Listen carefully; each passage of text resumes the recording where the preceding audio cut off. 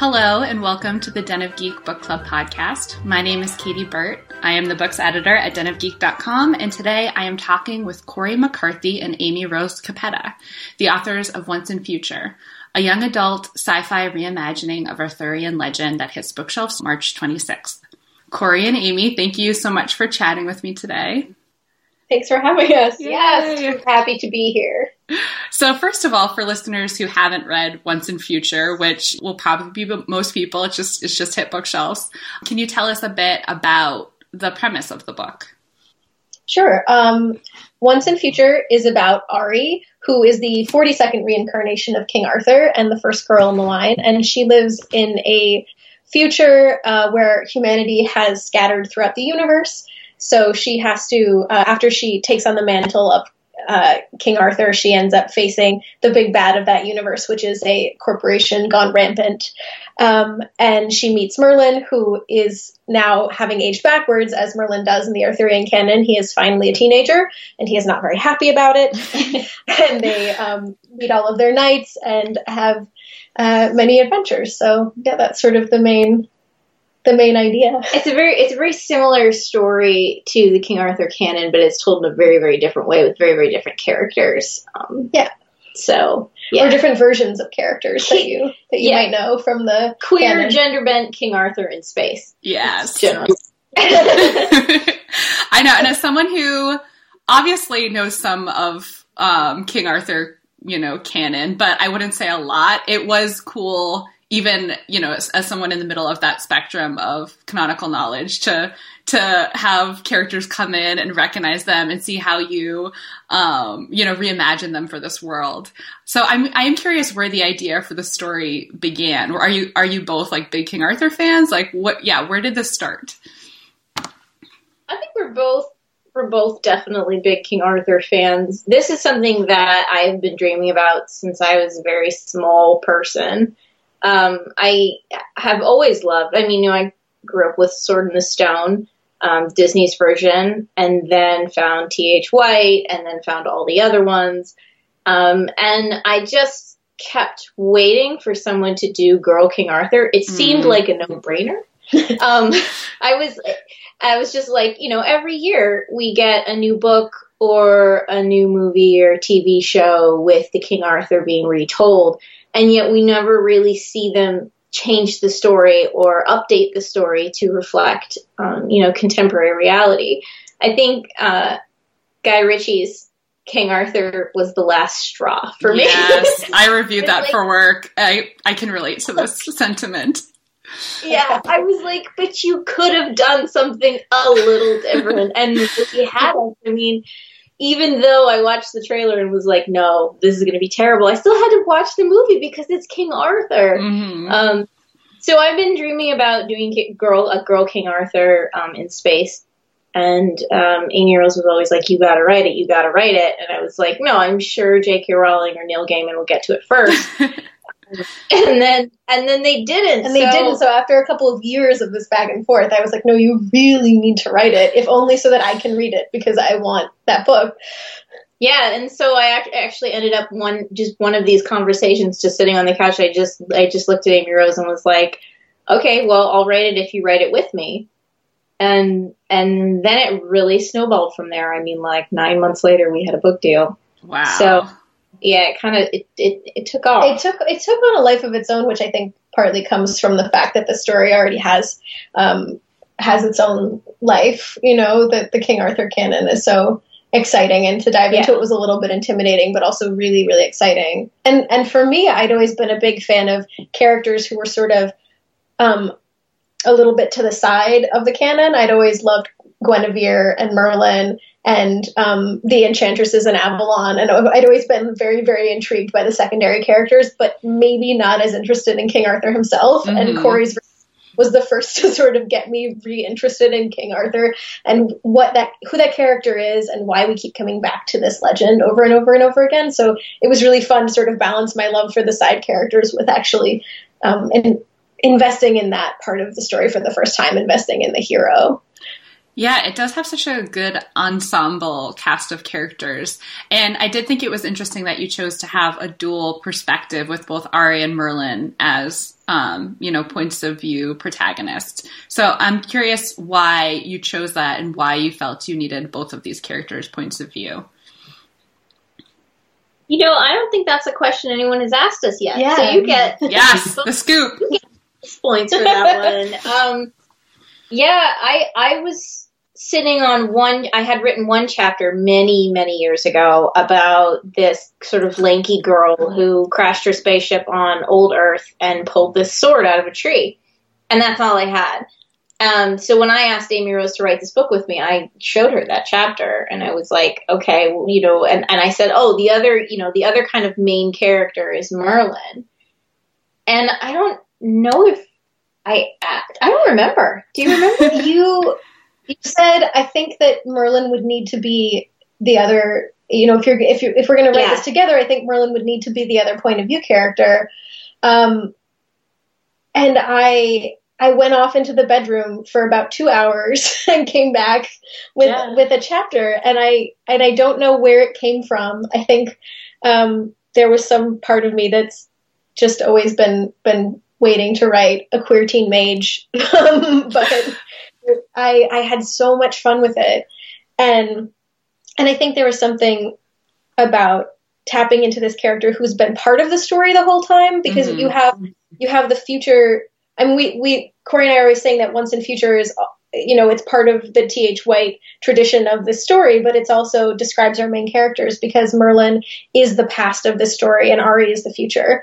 And so by having the two of them, you really get both the continuation of the story from the very beginning. You get someone who's always been in it, and you get someone who's brand new to it. And what do those two perspectives look like? And how do they have, what's the tension there?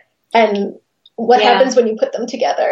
Yeah, that was it was definitely a dramatic choice for the book, because we were thinking about Merlin, this old storied beloved character being dropped into this future of identity freedom and rampant capitalism. And we were having a lot of fun with that. And then, without giving too many spoilers away, the sequel is the inverse of that. Yes. Futuristic characters get dropped into a very different kind of situation. Yes. And it makes sense. I mean, Merlin is such a fascinating character here, and because there's this tension in him between, he can remember all of his previous incarnations, but he's also, and there's my cat.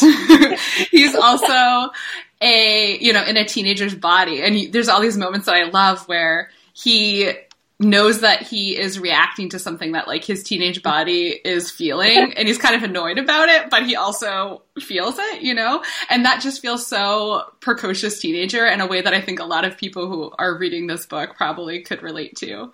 In a lot of ways it felt like it was a perfect way to express all of the things that I'd felt when I was a teenager, because you get to that point and you're like, everything that's happening to me right now is so rude, and it shouldn't be happening, and so much of it feels out of my control, but at the same time you feel like you know so much more about the world than anyone will give you credit for. And so all of this is just wrapped up in this situation that Merlin is in, and it's just this way to dramatize what it actually felt like to me to be a teenager. So that was really fun to get to do that through that character's perspective. Yeah, and in shaping Ari's character, how much of her was informed by qualities that you felt were characteristic of King Arthur, if at all? Was that something that you kept in mind, or were you like, this is a totally new character, we're going to do what we want, what the story needs?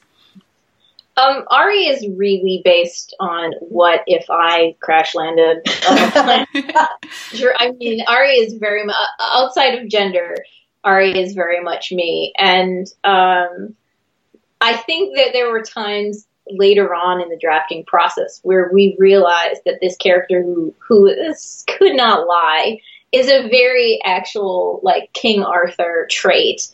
The King Arthur, we've sort of accepted this idea that King Arthur was a great king, but if you actually read the stories, he wasn't. He was terrible. Yeah, he had a really wonderful supporting cast, but there wasn't that much to him. And he was over emotional and indecisive, and there's all these wonderful things that come up in all the different King Arthur stories. And so I'm kind of glad that we never actually tried to make Ari like King Arthur. No. We made Ari like, I kind of wanted the King Arthur story, but a very different main character. And so she's an immigrant, she's on the run. She, instead of having this very toxic relationship with her adoptive family like King Arthur had, she loves her brother, Kay, who was one of the most fun characters to write, definitely.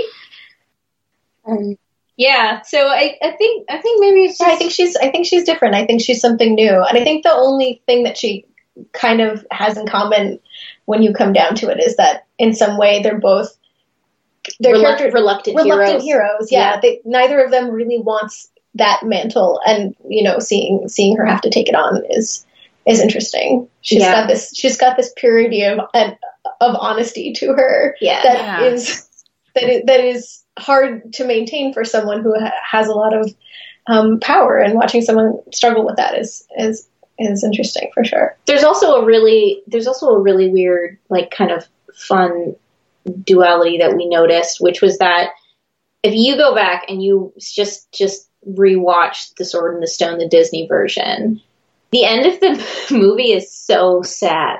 Oh no! You watch it as an adult. Literally, there's an 11-year-old King Arthur in a throne room by himself, and everyone is yelling, "Yay, King Arthur! Long live the king!" And he has no one to talk to, and he's so miserable. And it's so sad. And I remember rewatching that with our kid once the book was well on its way and being like, well, they do have that in common. Yeah. Because once they're like, okay, Ari, you're going to save us all. She's like, no, that sounds terrible. Yeah. And how isolating power can be, even, for the people who have it or have the potential to have it. Yes. Speaking of which, tell me about how you extrapolated out, like, humanity's future into this world, or if that's even how you see it, because Mercer, this corporation that's, like, slowly taking over the universe planet by planet, feels, very relevant to our current reality. Yes. I know, reading far into this. Yeah, there's something kind of cathartic about getting to acknowledge how bad it's getting and how bad it could get, because I think sometimes we're supposed to not look at it. Yeah. And so to just kind of stare it in the eye and name this as a force of bad in the universe, and also just the fact that it's evil dressed up as necessity. Yeah. That Mercer talks sometimes about how they've kept everyone alive in a scattered universe, and they have. Like, that part of it isn't false. Yeah. But it's the price that you pay for having someone take that role, and once they have that power, it's so hard to unseat it. Once they have that power, it's so hard to challenge it or make it better for people in any way. So what do you do next? So continue. Oh, and I was just gonna say, like, a lot of the overarching, Mercer company, it looks like a lot of the monstrous sort of corporations that we have right now, but like, when we stepped back, the smaller pieces of Mercer were definitely based on real contemporary things. We wrote the scenes about Heritage Mall, which is this huge flying spaceship mall that's parked outside of Old Earth, so people can come and pay to look at Old Earth and then buy stuff. That was based off of a trip we went to Niagara Falls. And like, we tried to do something that wasn't capitalism in Niagara Falls, and it didn't exist. Yeah. It was like, you can't even see the falls without paying for it. And that really informed, like, this is just an extension of what we're already doing. Yeah. This isn't just where we're headed. It's already where we are. Yeah, it's already where we are. One of the most terrifying and brilliant examples of that for me in the book was, I think, when they're on Troy, and there's that detail of everyone who lives there has to buy a certain amount of consumer goods or services every day. That just felt like a little mini episode of Black Mirror in the middle of this, pretty terrifying reality in general. Yeah, I think I just wrote that on a day where I felt like there's no getting through a day right now without having to pay. But there's no, it's like the toll of existence right now. And it's just, it's already part of our everyday. Yeah. I mean, we have to be active on Twitter every day if we want Twitter to make people see our posts. Mm-hmm. They're already controlling how much you're going to interact with them. So again, that was just an extension of what we were already doing.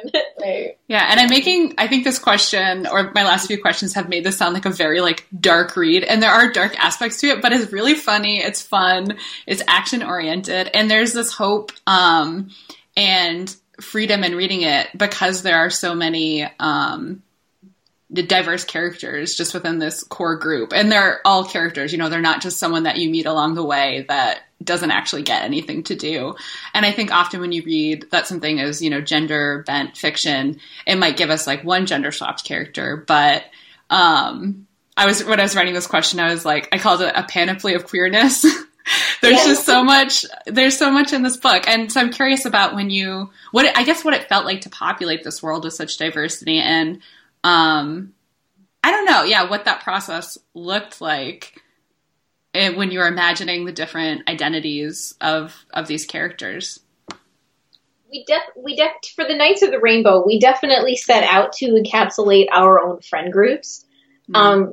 Just looking around at the people we hang out with and how we're all very, very different, and then just trying to make our secondary and our tertiary characters as interesting as our friends are. And then another large part of that is that we do a lot of school visits, and we go in and we meet with GSAs, and we see these groups of queer kids, queer high schoolers, and they're all different and they're all wonderful. And we just wanted to make sure that they had a book that there's not one of them in the book. Yeah. Because we have a lot of those. We have a lot of token queer characters in YA. Characters. Token, if you will. No, Tolkien didn't even go there.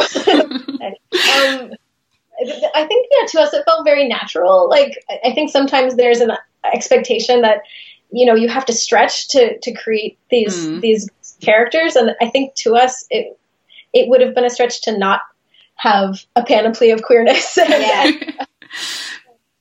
a varied group of friends and people who populate this story. And also, you're dealing with a story based on the Knights of the Round Table, which is maybe Western civilization's first real fictive nod to equality. Equality, so, but as long as you're a cis dude. Right. And so back then, noble stance. Right. So back then it was very, very conditional. And what if it wasn't conditional? Yeah. Yeah, that's what that looks like now. Hopefully. Yes. Yeah. So I'm curious about how your writing partnership works, because obviously you've both written things separately, and you mentioned that this took 9 months to do. Is that faster than when you're working on something on your own? And how does it work logistically in the sense, do you have a document open and you're both contributing, or is it you have, you break the story and you have different beats and you kind of break that up and do your own thing? Well, we definitely have 2 stages to writing these books. So the first stage, the rough draft stage, is where we kind of talk out everything. We plot out all the plot points, and then we each write one point of view character. So I write all of the Ari chapters, and Amy Rose writes all the Merlin chapters. After that first draft, it gets a lot more seamless, in that one of us will be working on a large section at a time. And we edit each other's work heavily, and we do not use track changes. So we have created a lot of trust between us to fix and change and update and work on continuity. And I think for us it was nice because as the trust was already there to a large degree. I mean, we've known each other as writers for 10 years and we've been together for 5 years, and we've always looked at each other's multiple drafts and edited for each other. And so this was just kind of the next natural step, which was nice. We didn't really there wasn't a big leap towards, well, now we have to revise things together. We were already halfway there. And so to be able to just say, okay, make it better, I trust you. It's really freeing. And it also makes it so that the book can be its own thing. Yeah, and we have different strengths too, which is nice. So we both know that like Amy Rose is going to work on, some of the dialogue and the language and the metaphors and the characters. And I'm always going to be moving characters around. I do a lot of stage direction and a lot of plot. I'm the one that butts into the middle of the wonderful banter scene and is like, but where's the plot going? It's like the bones of the story. Yes, and the stage directions. I can't tell you how many times I would put somebody in the spaceship and Cori would be like, where are they in the spaceship? And I'd be like, the hold? And then it was like, that doesn't even exist. That doesn't even exist. That's half the spaceship away from the person they're talking to in the cockpit. And they'd be like, I have to take a little run at this. And you're like, so isn't this a good joke that they're telling? They're always hearing someone from the other room, and I'm like, that is like a football field away. That is I can really relate to that. I think I need that skill in my life too. I'm get like caught up in the small details and sometimes forget those more like logistical concerns. So that's cool that those two perspectives meld together for this. Yeah, it's good. We've definitely leaned on each other for these things. Like I won't, at this point, we know Amy Rose will get to a point where it's like a battle and it needs a lot of characters moving around, and she'll just like, all right, you'll do that later. So you mentioned The Sword and the Stone, and this is my own selfish question that I wanted to ask because I am a fan of the BBC's problematic but delightful Merlin, and I was curious if either of you had watched it. I watched it many years ago, and I am also a fan. And then Amy Rose and I have been watching it off and on with our 7-year-old about the last 4 months or so. Yeah. So it's definitely, Amy Rose hadn't seen it. I haven't seen it before. No. And I think we stopped watching King Arthur things when we were working on it because we didn't want it to be too close to one. We wanted it to draw on everything, but not be too close to any of them. Yeah. So we didn't read the Once and Future, can't reread it right before we worked on this and stuff like that. So the actor who plays Merlin is delightful. Oh, his ears. Okay, I was gonna say I love his ears, which I like. Is that? These are important details. They are. Yes, our 7-year-old is really into the show, which is really cute right now. So yeah, it is that rare kind of like family adventure show that I think is not made as often now. So that's cool that you guys are all watching it together. You're all watching it together. And I just wanted you to know that my headcanon for your story is that the incarnation when Merlin and Arthur were in love was just the BBC show. Oh.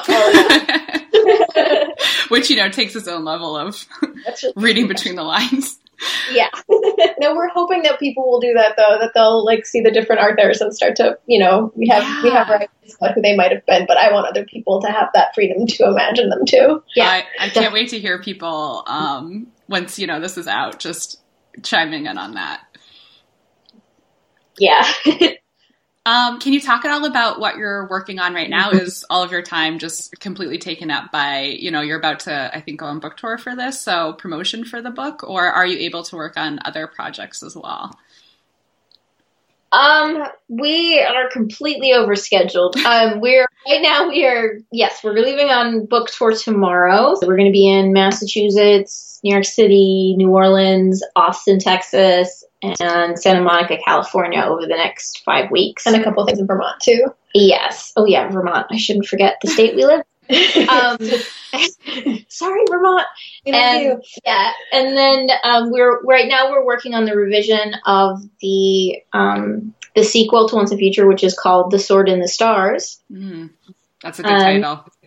Thank you. We were really overthinking it. We were trying to do some sort of one, the something ampersand. Something. Yeah.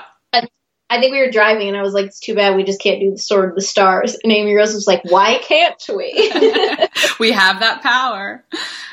Yeah. And then Amy Rose has a book coming out in May called The Lost Coast, and that is very, very different, but very exciting. That is queer teen witches in the redwoods. It's contemporary fantasy instead of space fantasy, so you still have some elements that stay similar, but it's a different sort of, it's sort of a twisty atmospheric mystery with magic in it as well. Yes. That also sounds great.